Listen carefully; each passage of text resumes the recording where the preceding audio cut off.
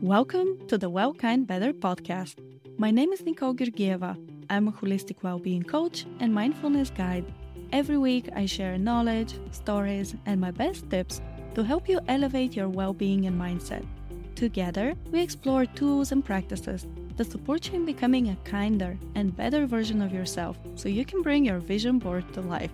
Take a deep breath, relax your shoulders, and let's dive into today's episode. Hey lovely humans, and welcome to this week's episode of the Well Kind Better podcast.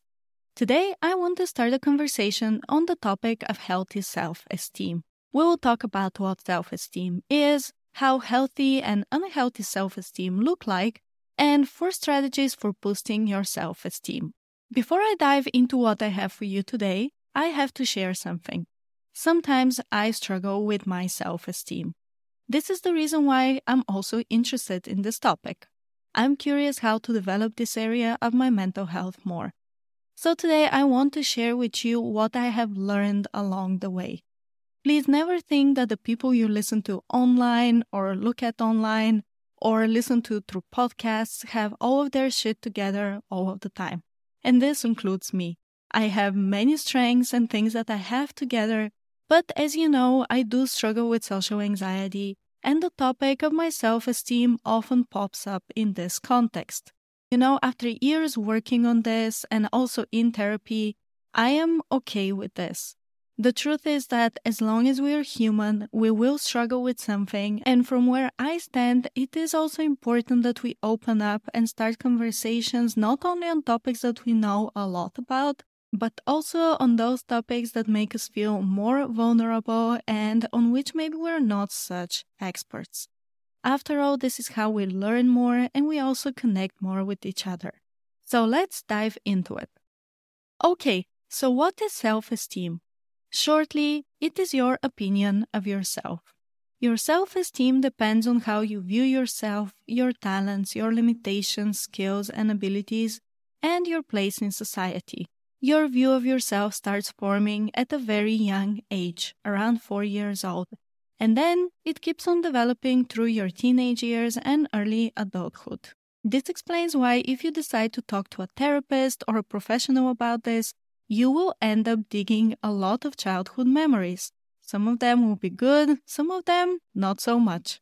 By the way, while we're still on the topic of age, I want to share that research has shown that our view of ourselves and our satisfaction with who we are tends to peak at around 60 years of age. So don't beat yourself up too much if you're not there yet.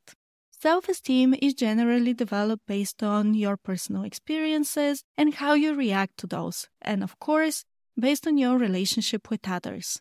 This includes your family, friends, social groups, and communities. Now that we know a little bit about what self-esteem is, let's review the 3 overall types of self-esteem. The first one is low self-esteem. This applies to people who believe they, quote-unquote, are doing below average in life. This state of self-esteem is characterized by lack of confidence in your abilities and placing a low value on your skills and what you have to offer to the world. Low self-esteem can result in depression and anxiety, in poor relationships, and even in inclinations towards different kinds of addiction. Then, second on the list, we have what is referred to as high self-esteem. You might be surprised from the name, but this is actually the healthy level of self-esteem. If you are in this category, then you tend to love and accept yourself. You believe in yourself and your abilities, and even though you know you're not perfect, you accept your flaws and you're able to work with them. People with high self-esteem are less afraid of being judged, which results in healthy confidence and the tendency to learn and expand. They also enjoy better boundaries and experiences when it comes to relationships. And last on the list, we have inflated self-esteem. People in this category tend to think that they're better than others. They generally interact with more arrogance, which prevents them from forming healthy relationships. People with inflated self-esteem love to brag and have a deep fear of failure and rejection. This is a short overview of the basics of self-esteem. Of course, the ways that it is developed inside of our heads is way more complex than this, and it is often a mystery to us until we decide to go deeper into soul and mindset work. At least this was the case for me. When I started on the journey of understanding my self-esteem, I didn't even imagine how much of it was defined before I was even in high school. My personal story with low self-esteem stems from something that at first looks like a very positive and good thing. And it was that I was a very good student, I think even since kindergarten. However, the story had taken a slightly darker turn when being a good student had become my identity. My early childhood identity was being good at different things, and I wanted to keep it that way. Long story short, this identity had created a whole lot of expectations of myself and fears of failure and rejection, which all culminated in, you guessed it, anxiety. Looking back, it is almost always easier to connect the dots and see the patterns. Now it makes a lot of sense to me. This is also why it is easier for me to find compassion for myself. I can see my experiences in the context of many other circumstances and aspects of my life that I didn't have the understanding and ability to take into consideration earlier.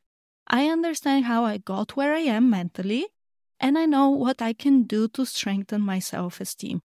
As you have probably already guessed, today we will focus mainly on living with low self-esteem and ways we can work with ourselves to transition into the next category. The rest of the podcast is also helpful for those of you who already have healthy self-esteem and are interested in ways that they can keep it this way. So, my first suggestion is to work with an experienced mindset coach or a psychologist. When we work with the matters of the mind, it is often difficult to see things from a different perspective. And we need that different perspective in order to work with our self-esteem. A coach or a therapist can help you by asking you the right questions, so you start piecing all of the things together in a new light. They can also recommend you the best tools for you and your development journey. This being said, I want to share a few things that I have found useful for my self-esteem work. Number one is understanding yourself and treating yourself with compassion. The first thing is to dive deep and try to understand where your low self-esteem might be coming from. I have to warn you, this is an uncomfortable exercise. You have to arm yourself with lots of compassion and self-love. When I started my self-esteem work, I remember feeling discouraged once I realized how far back the defining moments of my journey were. Honestly, I asked myself, if it took me 15 years to build this low self-esteem, how long will it take to improve it? When you start asking yourself such questions, you have to meet yourself with as much self-love and compassion as you can. We all have a voice in our heads that whispers encouraging and supporting words, just like we have a mean voice. In these moments of self-exploration, the encouraging voice might take a little bit longer to uncover, but it is the support mechanism that we need in order to reach healthier levels of self-esteem. So if you take this challenge and decide to go back and understand where you're coming from, arm yourself with as much love and compassion as you can. It is only after gaining some understanding of the past and who we are because of it, we can start looking into what can help us.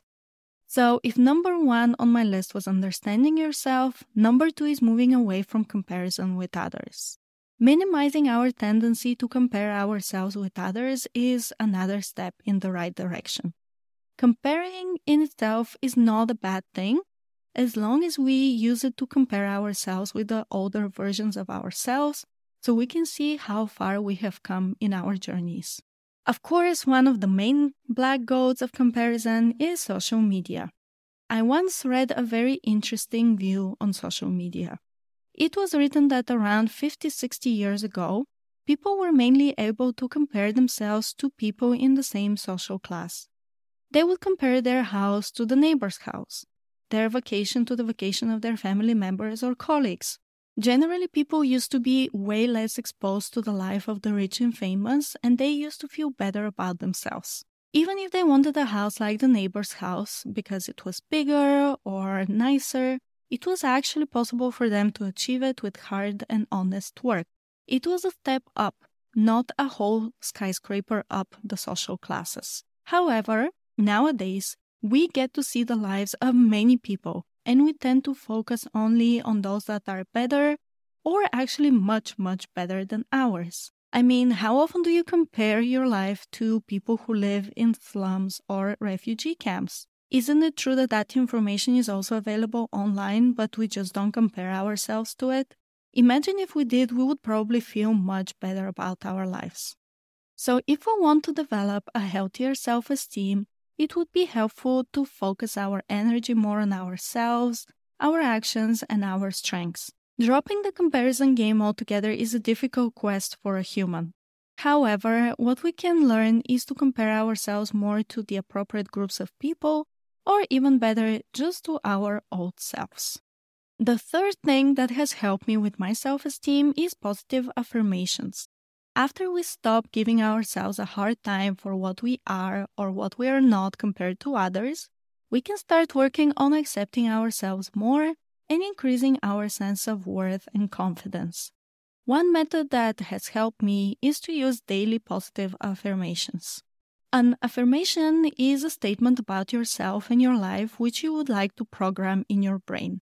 Affirmations are always worded positively and are in present tense as if they're already true. Regularly writing and saying positive statements such as, I am confident, or I accept myself the way that I am, can have a profound effect on the way that you perceive yourself and therefore on your self-esteem. When it comes to what you should be affirming, my biggest recommendation is to listen to your inner voice. What do you need to hear? Which words will feel suiting to you? You know, like a hug? Once the words come to you, write them and say them out loud. Bonus points if you can also feel the words in your body. For example, if your affirmation is, I accept myself the way that I am, can you feel the warmth of these words? Can you imagine how it would feel to truly accept yourself today? Hold on to that feeling while you practice your affirmations. A few last words on this practice. Having an affirmation practice is powerful. However, it takes time to kick in. Remember how I reflected that it took 15 years to form my low self-esteem? And I wondered how long it would take to develop a more positive and compassionate view on myself? Well, it definitely doesn't take 15 more years, but it does take dedication, work, consistency, and a little bit of faith in the process. So what I'm saying is this: don't give up if you don't feel significant progress after a month or even a few months of practicing your affirmations. Inner work simply takes time. The last self-esteem booster that I want to talk about today is, drumroll, the practice of celebrating yourself. So we spoke about understanding ourselves, about comparison and affirmations, and now I want to share one last thing that works for me, and it is to celebrate. Celebrate what, you might ask? And to this, I say everything that you can, no matter how big or small. I first read about the incredible power of celebration while researching how habit formation works. In that context, celebration helps with making an action a habit. When we celebrate something, our brain releases dopamine, which is a powerful hormone and neurotransmitter. It helps the brain understand that whatever we just did made us feel good, and the brain forms new pathways to make sure that we remember the action and reproduce it easier next time. Celebrating has other wonderful benefits as well.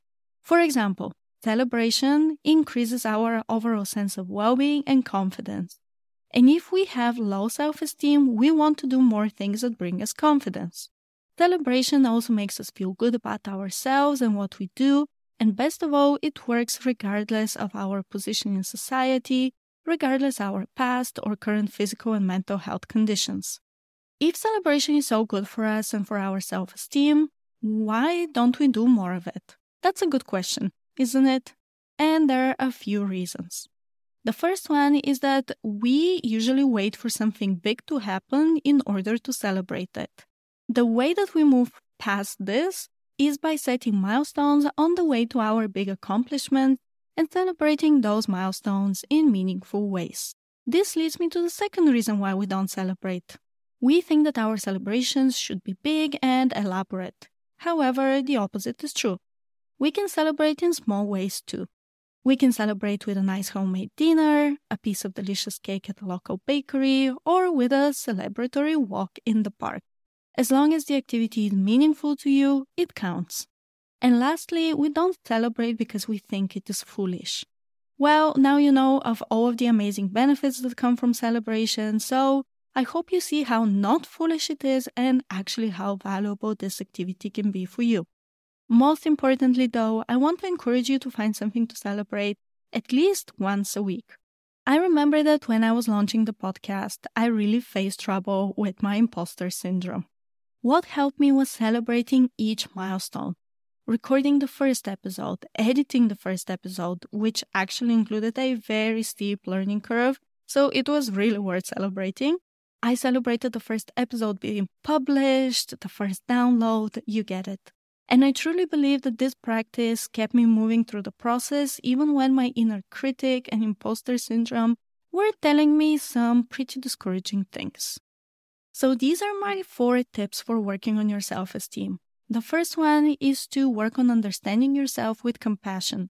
Then, the second is to work on dropping the comparison game, or comparing yourself to the right people, or best, to your old self. Then, introducing practices such as positive affirmations and celebration into your life.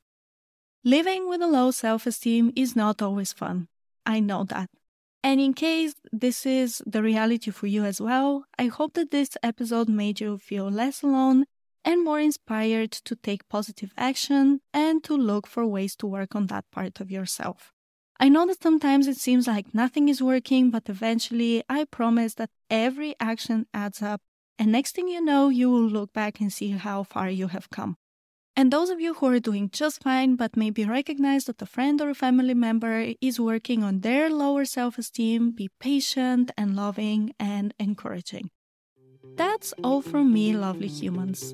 I wish you a wonderful week ahead, and I will see you next Monday for another podcast episode. Cheers!